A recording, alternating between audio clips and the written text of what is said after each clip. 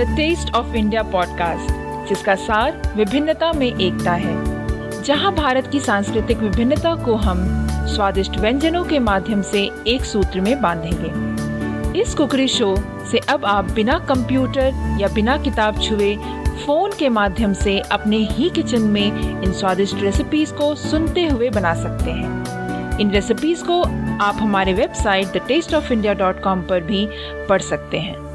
नमस्कार, the taste of India podcast पर आप मुझे यानी कि पूजा को और मेरे को होस्ट दिलीप को सुन रहे हैं। और जैसा कि मैंने आपसे पहले भी कहा है कि ये महीना जो है वो साउथ इंडियन रेसिपीज का महीना है, तो इसलिए आज हम एक बार फिर से आपके सामने उपस्थित हो गए हैं एक और साउथ इंडियन रेसिपीज के साथ। वो मसाला डोसा ही क्या जिसके साथ चटनी ना हो, वो प्लेन डोसा ही क्या जिसके साथ चटनी ना हो, वो इडली ही क्या जिसके साथ चटनी ना हो। जी हाँ दोस्तों, अब तक तो आप समझ ही गए होंगे कि ये है नारियल की चटनी। नारियल की चटनी जो है वो बनाना बहुत ही आसान है और इस चटनी के बगैर मसाला डोसा, इडली और प्लेन डोसा बिल्कुल अधूरा होता है। That is right. And coconut chutney is an integral part of any South Indian dish that is served, like that of dosa or an idli or even that of an appam.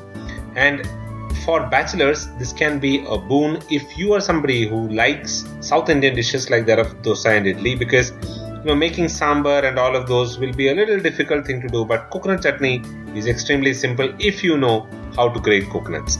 So without wasting a lot of time, let's get straight into the recipe and see what are the ingredients that are required to make coconut chutney. तो आइए लिखते हैं कि इस recipe को बनाने के लिए हमें किन किन चीजों की आवश्यकता होगी। तो सबसे पहले आप नारियल ले लें, ग्रेट किया हुआ 2 कप, चना दाल भुना हुआ 4 टेबलस्पून, हरी मिर्ची 4, छोटा प्याज जो है वो आप तकरीबन 6 से 7 ले लें, नमक स्वादानुसार, पानी आवश्यकता अनुसार। और फिर तड़का लगाने के लिए हमें चाहिए होंगे राई 2 टीस्पून, उड़द दाल 2 टीस्पून, सूखी लाल मिर्च 2, करी पत्ता थोड़े से ले लें और तेल जो है वो आप 4 टीस्पून ले लें।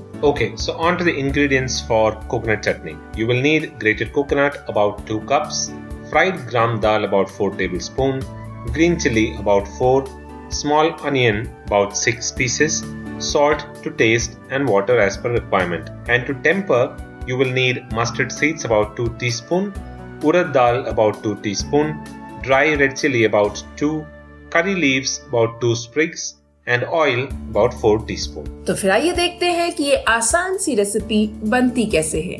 तो सबसे पहले हम नारियल, मिर्ची, चना दाल जो भुना हुआ होता है वो, और छोटा प्याज, नमक और आवश्यकता अनुसार पानी डालकर अच्छे से ग्राइंड कर लेंगे। पानी की मात्रा जो है आप कम या ज्यादा कर सकते हैं आपके हिसाब से। अगर आपको थोड़ी गाढ़ी चटनी पसंद है तो थोड़ा कम पानी डालें, थोड़ी पतली चटनी पसंद है तो थोड़ा पानी आप डाल सकते हैं। First of all, you will have to grind the coconut along with fried gram dal, green chilies, small onion, salt and little water. Now, if you want to add water after grinding to make it loose, or if you prefer thick chutney, then add a little less water, but that's entirely up to your preference. उसके बाद एक छोटे से pan में तेल गरम करें और फिर इसमें राई डालें।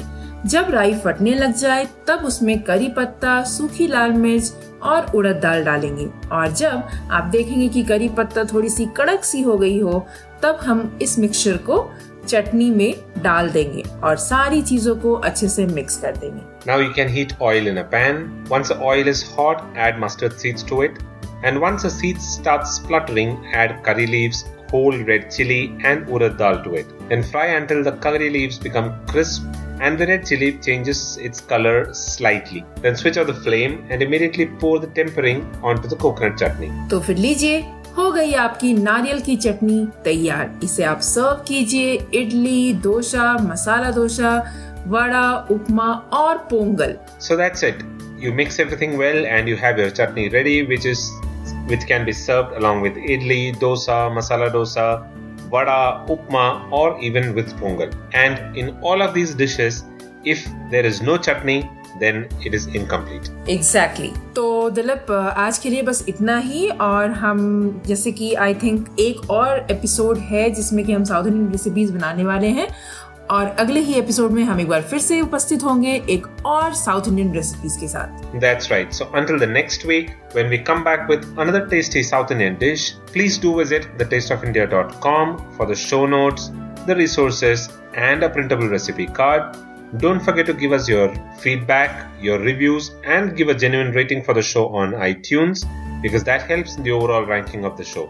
And do subscribe to this podcast on iTunes in order to stay updated with the latest recipes. So until the next week, when we come back with another tasty recipe, this is goodbye from Dilip. And goodbye from Pooja.